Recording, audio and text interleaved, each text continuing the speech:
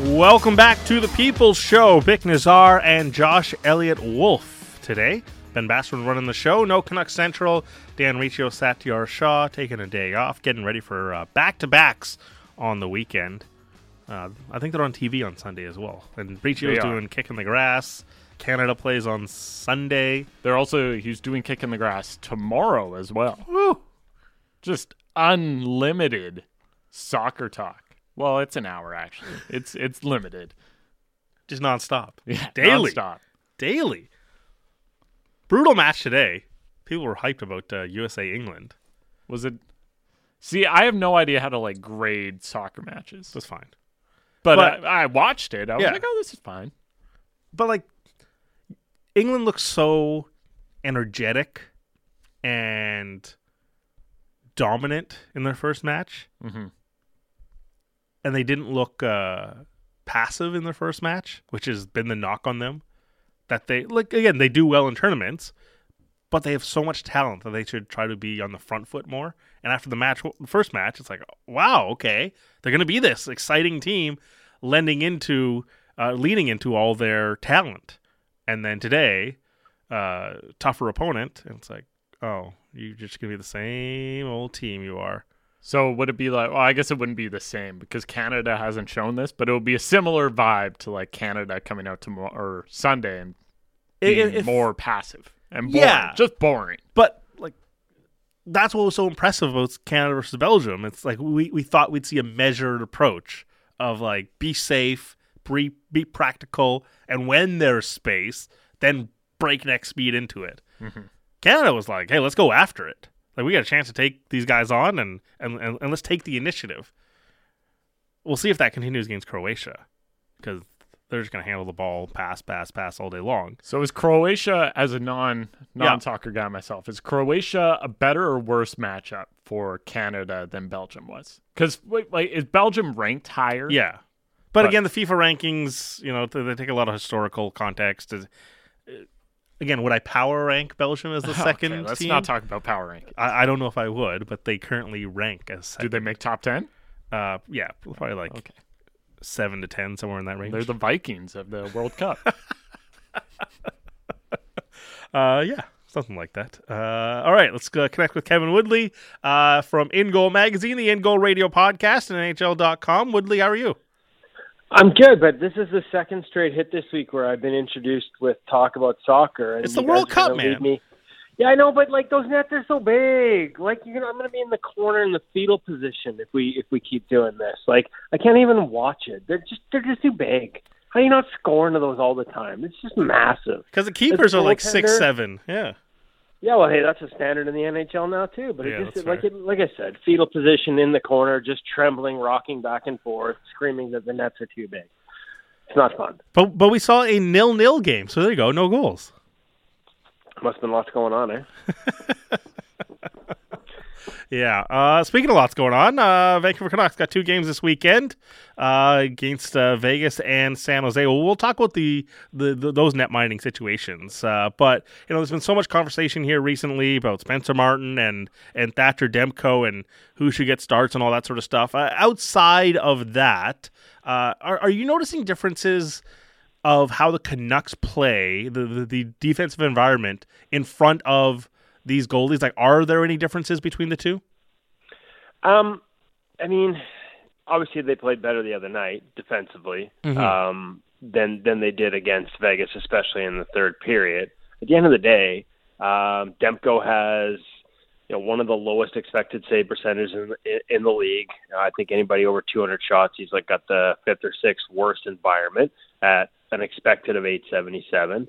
And Martin's is 889, which is just slightly above the league average. So, there's a 12-point difference there. But I don't know that you can point at that and say, hey, they're playing better for Spencer Martin.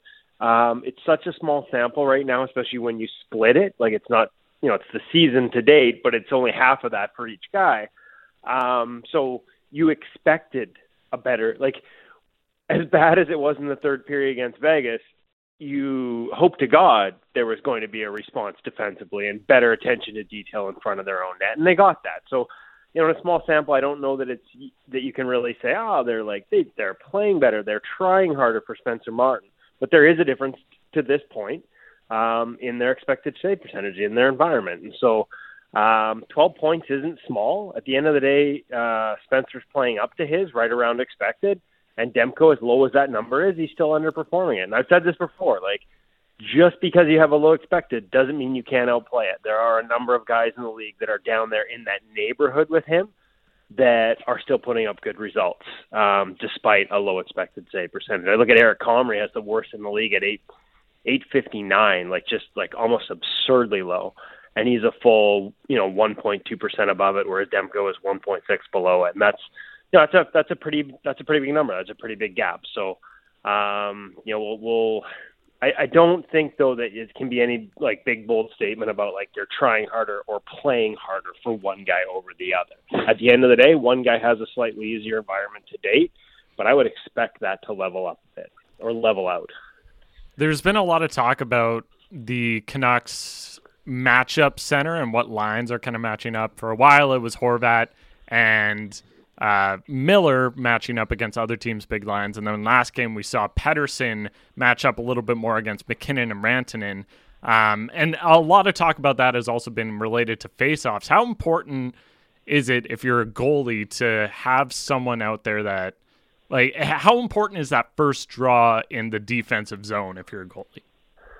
Well, I mean, if it helps you get out of your zone clean, then it's important, right? The last thing you want to do is spend time. And I think where it's more important is on the PK, because end zone play in your own end, that's not where you create the most dangerous chances. We've talked about this before, how the way to score in the NHL is to create rush chances. Mm-hmm. So yeah, you lose a defensive zone face-off. You might end up running around in your own end a little bit, particularly if you're struggling to figure out your defensive zone coverage. And this is a team that fits that bill. But I don't, short of the penalty kill, I don't know that possession becomes a game changer. Talk to most goalies around the league, and they'll tell you, the offense they fear, the offense that they, I don't say struggle with, but that they see as the most dynamic is off the rush. And in a lot of guys' minds, hey, if that's in our zone, 5-on-5, and everybody's remotely doing what they're supposed to do, I should be able to sort that out. So I don't know that it's the end-all, be-all metric, and yet I understand that, you want to start with the puck more often than not. And if you lose defensive zone draws, you can end up sort of giving up chances, but also end up getting tired out or taking penalties because you're chasing play in your own end. But, typically the most dangerous offense isn't off a lost defensive zone draw. It's on trading rush chances, or if you're on the PK, that becomes more important. Talking to Kevin Woodley from In Goal Magazine, the In Goal Radio podcast, and NHL.com. I was talking to you on Wednesday on Canucks Central, filling in for Sat on that show, and you brought up something about save selection, and I kind of want to expand on this, because I think when people think of how goalies make saves, they generally think of, okay, where the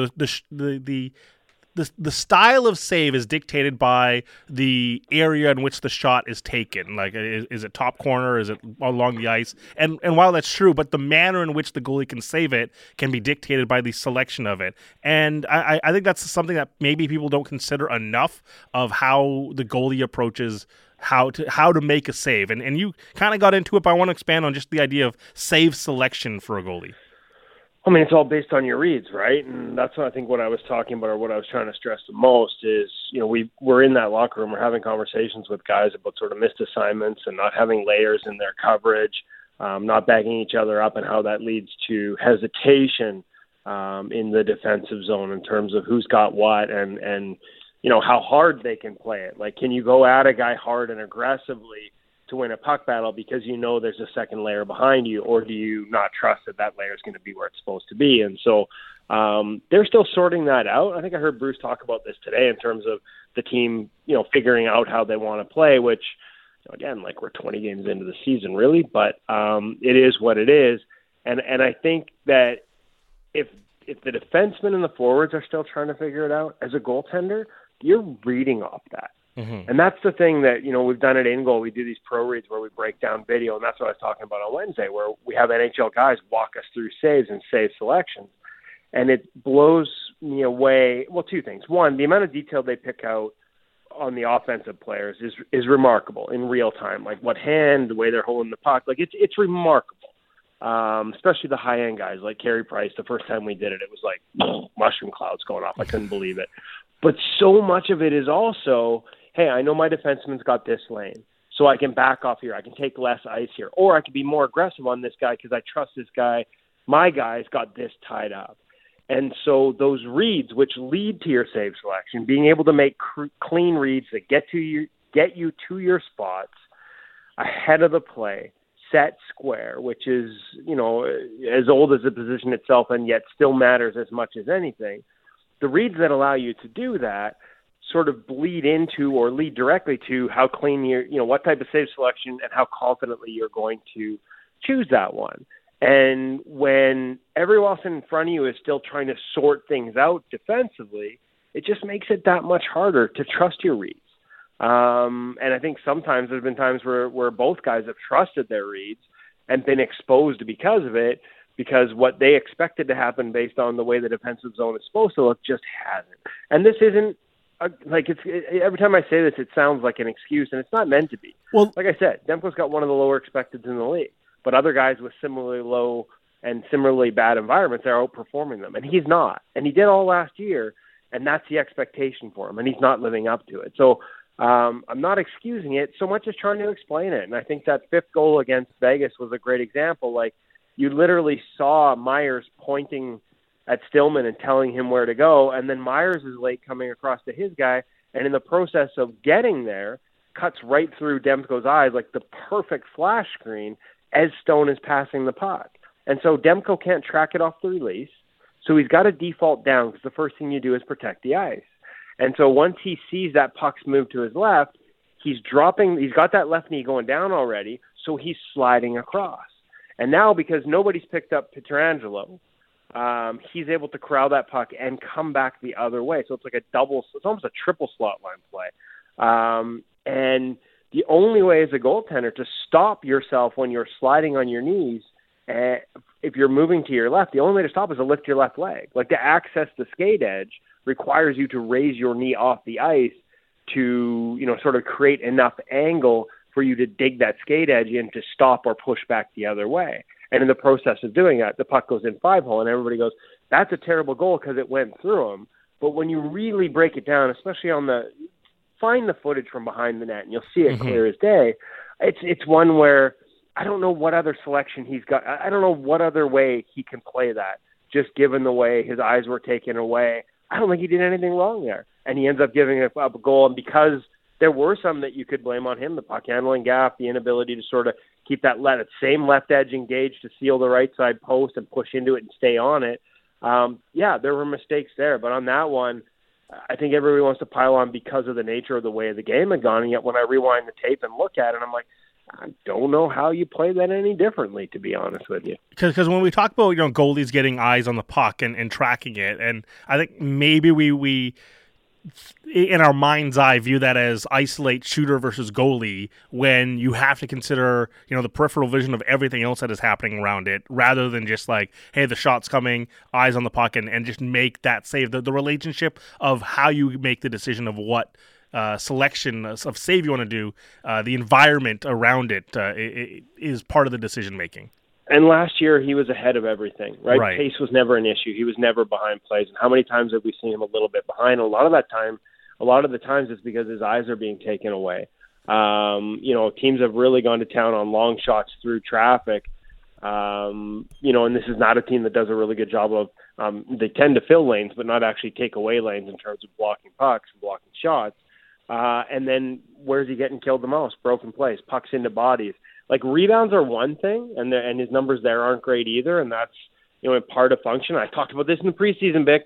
What did I say when everybody was like, oh, the results don't matter in the preseason? I'm like, well, two things do. Your ability to defend the net, and they can't show them they can do that, and your ability to prevent rush chances. And those were both major glaring issues in the preseason that have continued on. But broken plays are ones where they don't make it to you. So if you make a save as a goaltender and you give up a rebound, at least you know where that puck is going. Especially, and I guess sometimes you don't, it just hits you. There was one the other night where nobody tied up, I think it was Carrier on the back door, and I think that was a rebound goal where, because of the traffic situation, he's just got to fill a lane, fill a hole, and it hits him. You feel it, but you're still late. It's kind of like broken plays. They're way worse than rebounds. Most times, if you get clean eyes on it and you make a save and you give up a rebound, you know where it's headed. When you're dropping blindly and you feel it at the last second, or worse, you're dropping into these lanes because you don't see the release and it hits a bunch of bodies in front and pinballs around, you have no feel for it. You don't see it because your eyes have been taken away, and you don't know where it went because you didn't feel it hit you. Like, those are the worst ones. And when I look at his statistical profile, where he's getting killed are broken plays and slot line plays off the rush. And I talked about this before on slot line plays, like 2-on-1s. There is some fault there. As much as you don't want to be giving up that lateral pass, and they've made it far too easy for teams to exploit that, look at the difference in how Martin is handling those versus Demko. Demko's been uncharacteristically aggressive on 2-on-1, so teams are passing higher in the zone. He's outside the blue ice. He's out in the white. And the further out you are to one side, the further you have to travel to cover off the other side. Teams have exploited that. And so I thought in the Kings game, we finally saw him make an adjustment where, as the rush enters the zone, he's got what we call heels out. So the heels of his skates are on the edge of his crease. And to me, at his size, the way he moves, that's all he needs. He's not a guy that needs to be out there 1.5 feet, 2 feet, and playing with a lot of backwards flow. When he's on his game, he's not doing that. And so that's an adjustment that we're seeing him make. Thought the Kings game was really good in that regard. But compare that to Spencer Martin. Like, I think Spencer's playing a little deeper, especially in and around the net too. Like, there are times where, it's no chance. It's easy to look and say Demko had no chance on that broken play off a leg or rebound to the back door, and he probably didn't. But sometimes, because he's being a little more aggressive, I noticed it in Spencer's game in Colorado the other night. Like, he's just taking a little less ice in those scrambles and making it easier to at least give himself a chance to sort of recover to some of that space. And be interesting to see if the next time we see Thatcher and net, I'm assuming that's going to be Sunday, if we see some of those adjustments that we've seen off the rush maybe start to bleed into 5-on-5. And just when you don't trust things, guys go one of two ways. When you're not feeling good about your game, Marc-Andre Fleury was famous for going this way, super aggressive. The closer I can get to the puck, the more chance it hits me. Other guys just back up all the way to the goal line when they don't have confidence. Demko appears to hedge to more, and we haven't seen it till this year, but what I'm seeing in the start is he's the guy that seems to get more aggressive. Not Marc-Andre Fleury, crazy, way the hell, where is he going aggressive, but just a little more than maybe we're seeing when he's at his best. And I thought it was a juxtaposition that stood out to me in the Colorado game, a little more than, a little more ice than Spencer Martin is taking. So, like I said, he's made the adjustment already off the rush. Saw it in the Vegas game, saw it in the LA game. Now do we see it in 5-on-5 play as well? Because, it's not so much critical, but if the defensive environment is going to be that unpredictable, just stay home a little bit. Make sure those movements are shorter than they are if you're at the top of your crease. You give yourself a chance to make some of those saves off crazy bounces and tough reads because you don't have as far to travel. And you talked about the adjustments Demko is making and has to make. And there's been talk about Martin getting more starts and maybe it being more 50-50. Is those adjustments you talk about Demko needing to make, is that better done in game or in practice? No, I mean, they're tactical, right? They're not technical. There's a little bit of sort of technically, if there was a criticism to this point, it would be as he sort of reads shot on some of these plays, he is lowering at the hips rather than with his legs. And so people that are listening to this and saying, what the hell is he talking about now? Look for his logo. Look for the logo. When he goes into his save execution stance, does his logo start to disappear from your screen? Or is his chest up, which allows him to keep his hands engaged and push left and right over top of his legs in a more controlled manner? Once you sort of bend that chest, lower that chest and bend it to hips, you almost have to open up in order to move east-west. You get a little too dug in. To me, that's a technical adjustment. And again, I thought the first two periods against Vegas were as light on his feet and as crisp and as clean in his movements as we've seen, and I saw signs of those. And those are the types of adjustments that you make in practice. But when we talk about where you are on the ice and making good reads and not taking too much ice off the rush, those are tactical. And so you do video work and you talk about it, and then it takes gameplay to execute it. Because you don't really, I mean, I guess with all the rush chances you see in practice, you can start to try and, make sure you're staying home and watching where you are on the ice and making sure you don't drift or get too aggressive. But to me, that's more of a gameplay thing, and that's going to take reps. That's going to take comfort in the reads on what's going on in front of them, in terms of everybody being where they're supposed to be in a system that, it's really weird. I've had some coaches on the staff tell me they've made no changes at all, and I've had other players tell me that they have made adjustments. Whatever it is, not everybody's on the same page, and that's a tough one. Like that, you have to trust it. You have to get comfortable with the reads, but you can't cheat it. Like, you just got to trust that everybody's going to be where they're supposed to be, and that, again, that's just going to take more reps and more time. And this is going to be part of the battle for him, right? Like, he's not used to this, not playing as much. I thought maybe he might not get the Kings game, to be perfectly honest. I don't think that was a slam dunk. And so the other part of it is you get the tougher starts. I'm assuming it'll be Spencer against Vegas. Could be wrong, don't have any inside knowledge, but I'm assuming it is, which means now instead of being the guy that gets to play behind the fresh team, although, I heard it might have been a rookie party, so we'll see how fresh on Saturday night. Instead of that, you're the guy getting the second end of back-to-back. And that's normally backup duty. And so you have to fight through the mental part of that, like, hey, this wasn't supposed to be how this went. And I think that might be a little bit of a battle right now for him as well. Like, you got to trust everything, but you're getting thrown into the tough spots that you didn't expect because you were supposed to be the number one guy.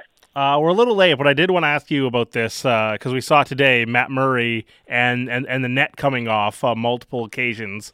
Now, is this a trend you're seeing this season of how easily the net is coming off? And I know, look, it spares goalie the play in the zone, but I can't imagine goalies are thrilled with the idea that the nets are coming off so easily either.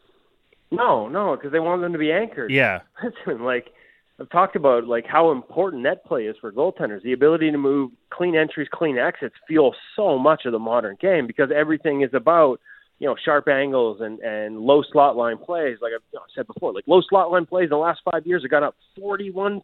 41%. This is how teams score. You got to be able to go into that post and not only know it's going to hold you as you go in, but know it's going to hold you as you push off. They don't want them popping off.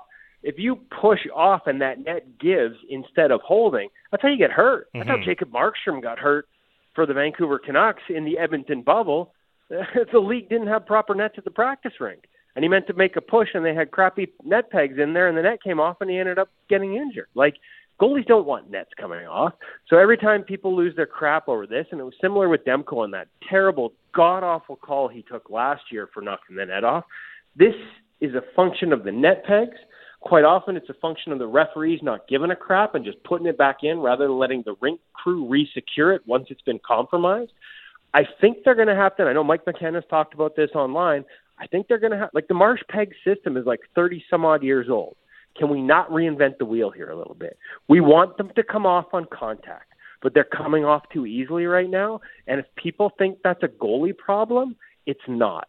It's a problem the league's going to have to look at. And I have a hunch. I don't know for sure. I do have a hunch they are, because I was asked to send some video to someone from the league last year when this became a problem, just demonstrating. And it may have just been to quiet down the GMs who are probably all yelling the same way the fans are, because their understanding of the position is often just as limited, but just to show in a practice situation how much pressure and force is being exerted as goalies move around in and out of their posts.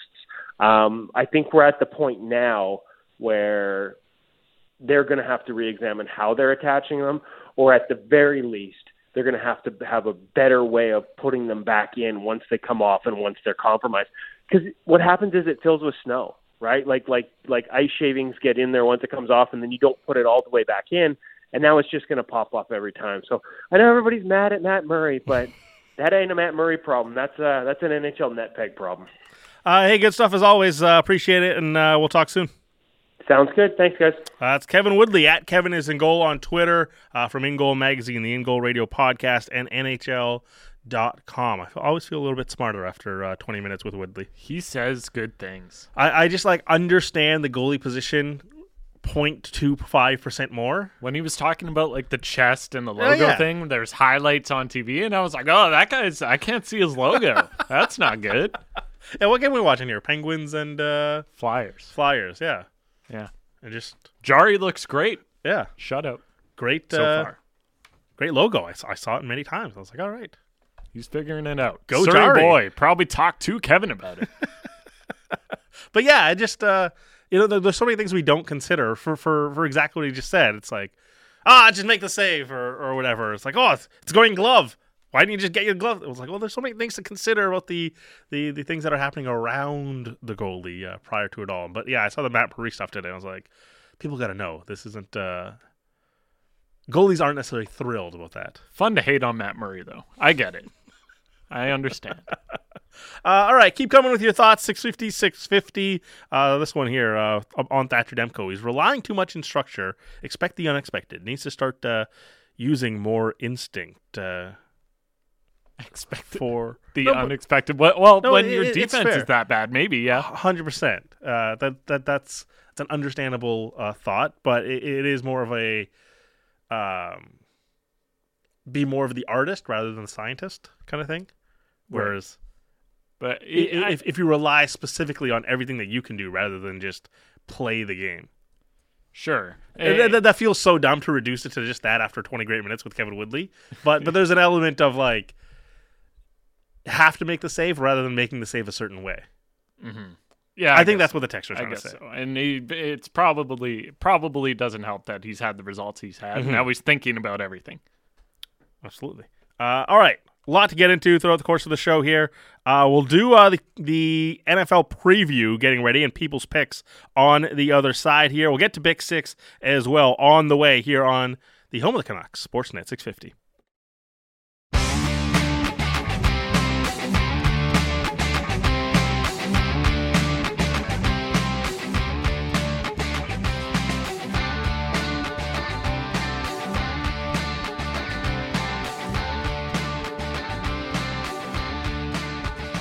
Welcome back to the People Show, an extended version of the People Show, filling in for Canucks Central today.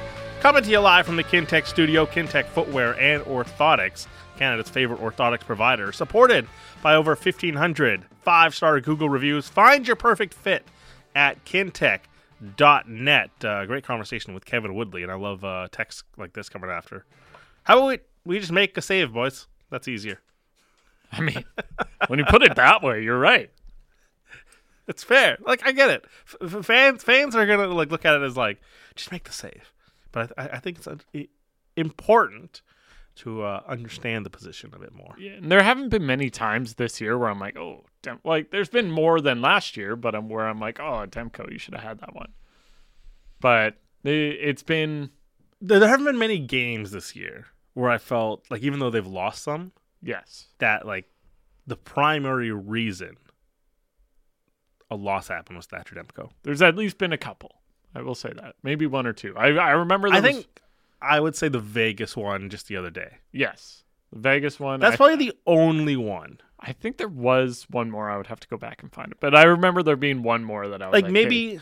I'm trying to think of the games that they've had these multi-goal leads blow, and you'd say like, well, Thatcher, like if you can make one, but it's also like we remarked on the defense. Like the Philly one was the second game of the year, and it was like just coming off a preseason, and it was like, well, that's what we saw in preseason. He didn't fix those habits coming into this part of the year. The one thing I will say is there has been the lack of finding that one save that like gives you the win. And we saw Spencer Martin do it last game where it also kind of got shot back into him. I forget who it was. Devon Toews. But he That's got over, one, yeah. made a save, and the guys are probably like, oh, man, we might actually win this game. Whereas every other time that's happened this season, it's gone in and they blew the lead, and you know what happened next. But he needs some of that back in his game. Keep coming in with the commentary, 650, 650. Also, about an hour away from Confession Fridays. You've got one in the bank that you're going to break out for Confession Fridays? I got one in the bank. Black Friday related. Okay. All right. As it is, that's happening today. Ben, you got one ready to go? I got one. All right. I'll break one out too for Confession Fridays. It's a big day. It's a 3-hour show. Yeah. So get the text in 650. And if you're new to Confession Fridays, it's all anonymous. Text in a confession, whatever it is. If you put your name on it, don't worry about it. We won't read it. It's all anonymous. But yeah, Confession Fridays coming up later today on the show. Your first foray doing Confession Fridays? I think I may have done like half of one before. Okay. Actually, I remember that, yeah. Yes, this is like the first full-on one I've done. It's chaos. It is intense. It's absolutely chaos. All right, speaking of chaos, Big Six, let's get to it. So far this year, it's been up and down. Last week, 1-4-1, but let's get to it now. Here, Big Six. Good teams win. Great teams cover. Take it to the house. It's Big Six. Again, 1-4-1 last week. 33, 29, and 4 on the year. Putting us above that marker of 50%, but 53.2% on the year. Nothing to write home about, but we got to make an improvement here in Week 12. Let's start in Indianapolis. I'm taking the Steelers plus 2.5 at the Colts. Took the Steelers last week. Look, they put up 30 points. The concern about the Steelers is the offense, but they managed to score a lot of points in a divisional game against the Cincinnati Bengals. Is this offense starting to make an improvement? Getting ready to play the Colts here on Monday night. Mike Tomlin versus Jeff Saturday. I get a coaching win here versus, again, Jeff Saturday. And then it's Monday Night Football. You get that motivation on top of it. And also, again, the defense is strong, but the offense is starting to improve as well. I will take the Steelers in this spot here, plus 2.5. It's probably an ugly one. Steelers win 20-17. Chargers minus 3.5 at the Cardinals. No home field advantage for the Cards here. So you got to factor that out of the equation here. Running the ball, they might be able to muck up this game. I don't necessarily just trust the Cardinals' defense, though, in general. Chargers I will look at. They'll be able to throw the ball. They'll be able to move the ball. Mike Williams is out, yes. Josh Palmer started to break out last couple of weeks. Keenan Allen can probably be feature enough as well. But Austin Eckler, how he gets involved in the passing game is fine. I'll lay the point in this spot. Chargers, 27-17. Seahawks minus 3.5 versus the Raiders. This is just a mismatch to me. Seahawks are, again, for me, top 10, at worst, top 12 team.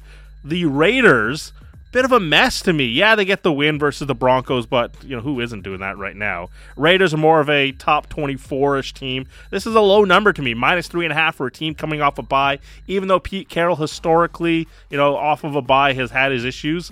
But against the Raiders here, after their win, I look at this and I just think it's prime opportunity for the Seahawks to blow out a team that's getting ready for a divisional game as well versus the Chargers. That's going to be their season, not a non-conference opponent here on the road.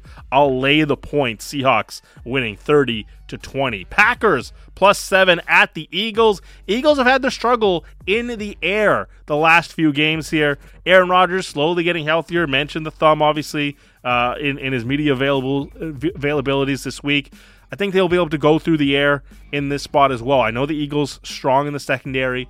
Aaron Rodgers, though, man, he's still a bad guy with 7 points on primetime spot as well.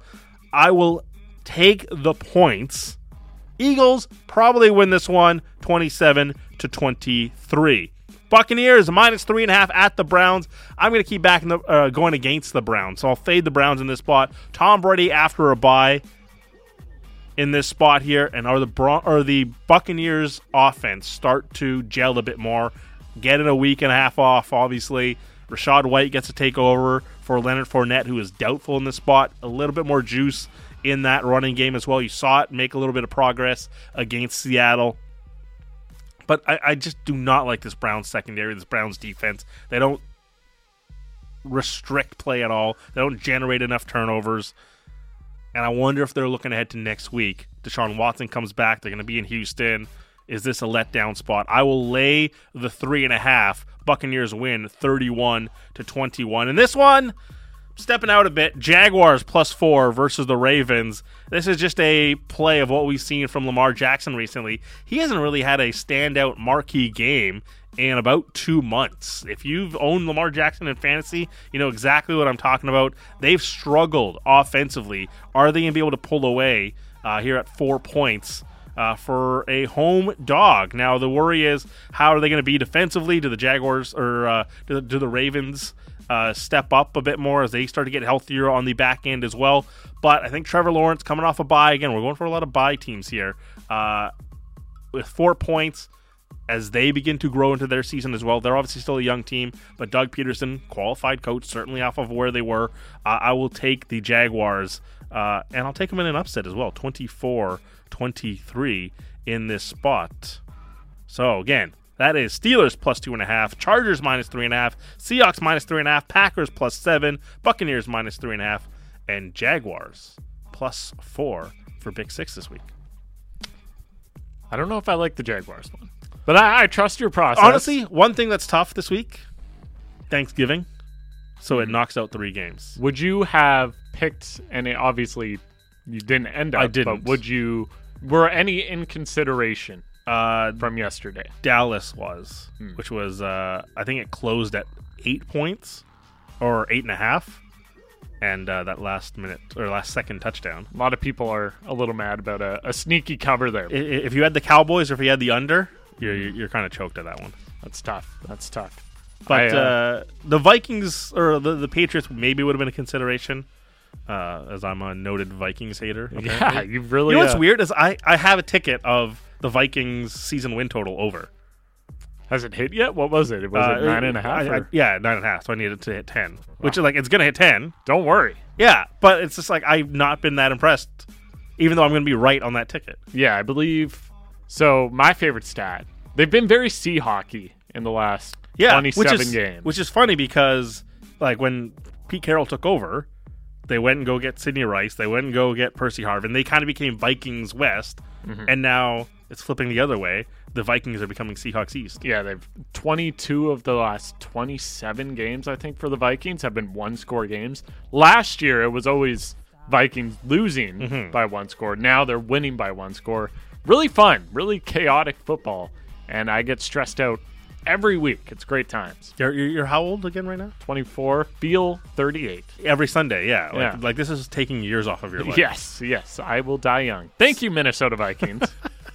It's not good. It's not a healthy thing to do. Again, 650. Some good Confession Fridays coming in here, but that is Big Six. Let's get to the Friday football preview brought to you by Clayton Public House. Pre-game to post-game, the Clayton Public House is your home of football. Catch all the action on 15 screens and 2 giant projectors, the ClaytonPub.com. Actually, on those Minnesota Vikings, I want to ask this to you. Yes. Because it feels like we kind of expected Justin Jefferson to level up, and the past couple of years maybe it's been more poetic, like how he just seems to slide away from defenders and make some good grabs. This year it's become more physical. He's matured a little bit. Yeah, the one-handed grab, and then yesterday some contested catches. He's really become, to me, the best receiver in the league. And for some people he would have been that already.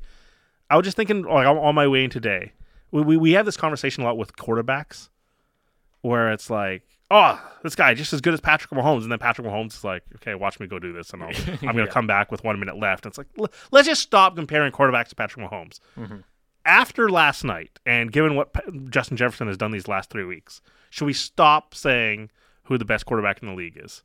Best receiver in the league? Yeah. Is Justin Jefferson the best receiver in the league? I think so, but I don't think it's as undeniable as maybe Mahomes is.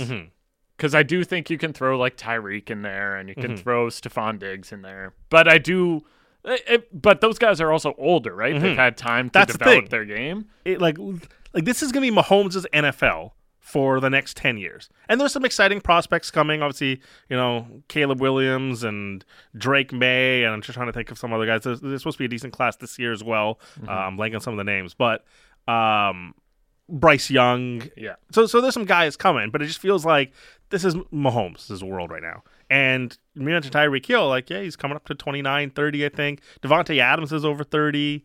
DeAndre Hopkins is over 30. It just feels How like old is Cooper Kupp? Yeah, I think he's 28. But even that, it's like even that, I really feel like Cooper Kupp, he had a great year last year, but I also feel like it's a one year. He was amazing, and he's still going to be really good. I think that's more of a function of the offense. Yeah. Like Cooper Kupp doesn't line up on the outside. He's 29 as well. Oh, there you go. I I think it's like Justin Jefferson and Jamar Chase. Yeah. That's the biggest thing. And Jamar Chase, like, he's injured, obviously, but he hasn't shown.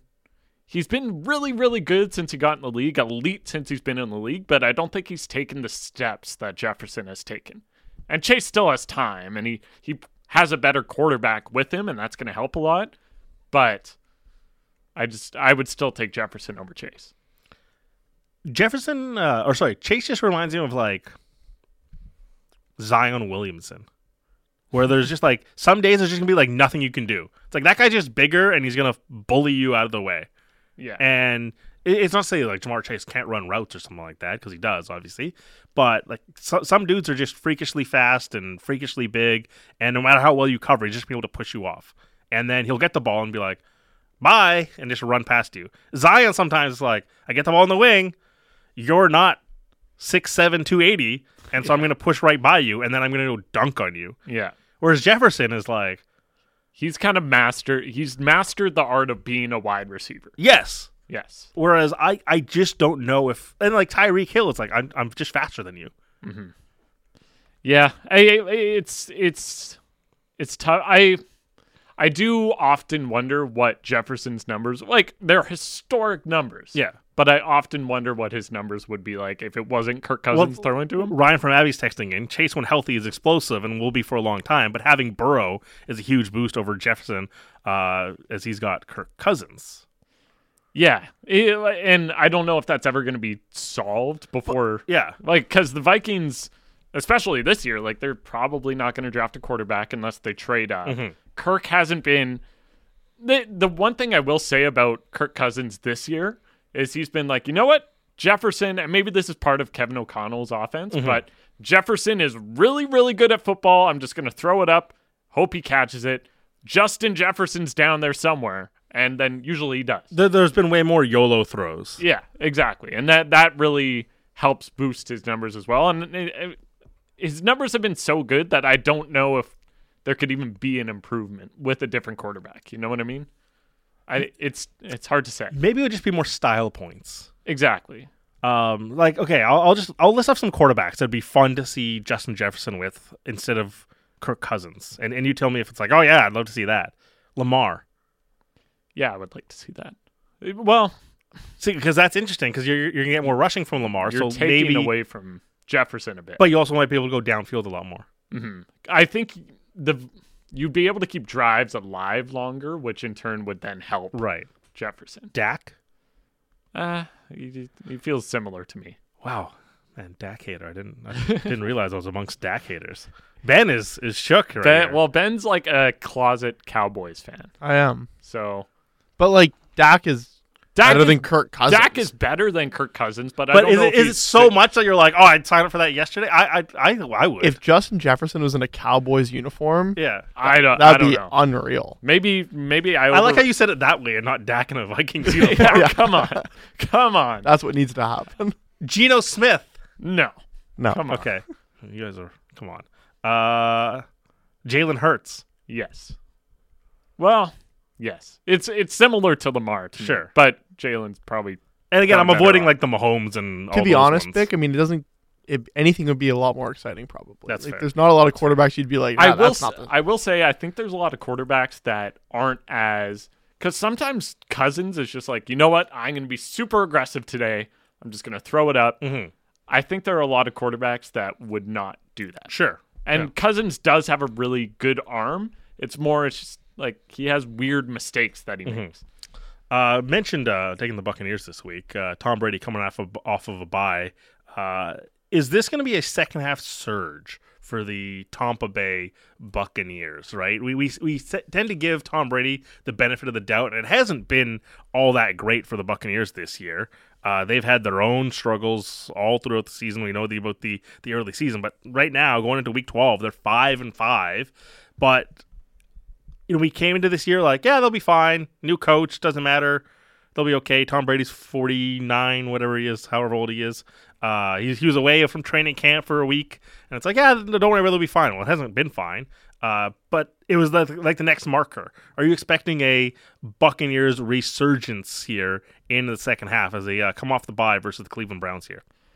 Maybe a bit. I mean, I'm looking at their schedule now. They play the Saints. Like, Niners is going to be a tough matchup. Bengals. But then after that, I think they're going to pretty handily close out the division. Because you play the Panthers, Falcons, Cardinals. I don't know if they're going to be...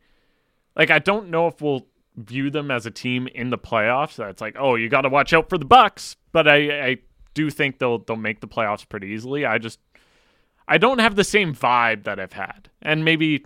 Like, I've been waiting for this for a while with Tom Brady. Everyone has. It just feels like it's finally happened where he's still good. He's just not miraculously good anymore. If they blow out Cleveland this week, I think suddenly it's like, oh, wow, okay, are we looking at a 2 seed now in the NFC? Because, look, they're going to play the Browns. The Saints have had their struggles this year. They're going to play the Cardinals, Panthers, Falcons to close out the year. And suddenly, are you looking at a 12-5 kind of season or an 11-5 kind of season, 11-6. 11-6. Yeah.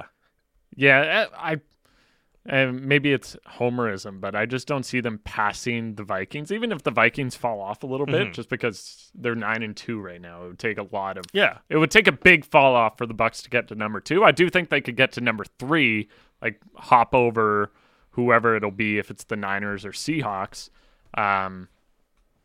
Yeah, could they chase down the Eagles, basically, is what I'm saying. Because the Eagles play in that tough NFC East. Surprisingly tough NFC East. Yeah, I don't think so. I think it's pretty much 1-2 Eagles, Vikings, and then after that, everybody else. Everybody else. Last one here. Are you sneakily surprised that Commanders and Falcons is the game with the most playoff implications? Like Titans and Bagels has 2 winning teams. But Commanders and Falcons, a lot of playoff implications in this one. Yeah. The surprisingly 6-5 Washington Commanders. Taylor Heineke, he's that guy, bringing it back, man. Yeah. Well, I mean, it's kind of by default, right? Like, there's just the matchups 100%. This week are like, eh. But it's the 8-9 matchup in the NFC. Falcons win. They're 6-6, also with the Commanders, and they get the tiebreaker, and they're right behind whoever the 7 seed is right now. The Seahawks. Yeah, right now it'd be the Seahawks. It'll be an interesting game for sure. I just don't know if I see either of those teams catching up to if the Seahawks pass the Niners or vice versa. The Giants is the interesting one, right? The Giants lose last night, and they're at 7-4 now. The Commanders could be tied with the Giants. I don't know what the Giants' schedule is, but yeah, I mean it's a tough division, so. Giants play the Commanders, Eagles, Commanders the next 3 weeks. So those Commanders games are going to be really intense. Huge. Bick Nazar, Josh Elliott Wolf. We'll get into more on the other side. We've got the People's Picks coming up. Looking at some props for Week 12. Also, we'll talk to Barclay Parnetta, and Confession Friday is on the way. Some good ones coming in already. I've tried not to laugh and snicker along with the inbox, but get those confessions in to our Dunbar Lumber text message inbox. More on the way here on the home of the Canucks, Sportsnet 650.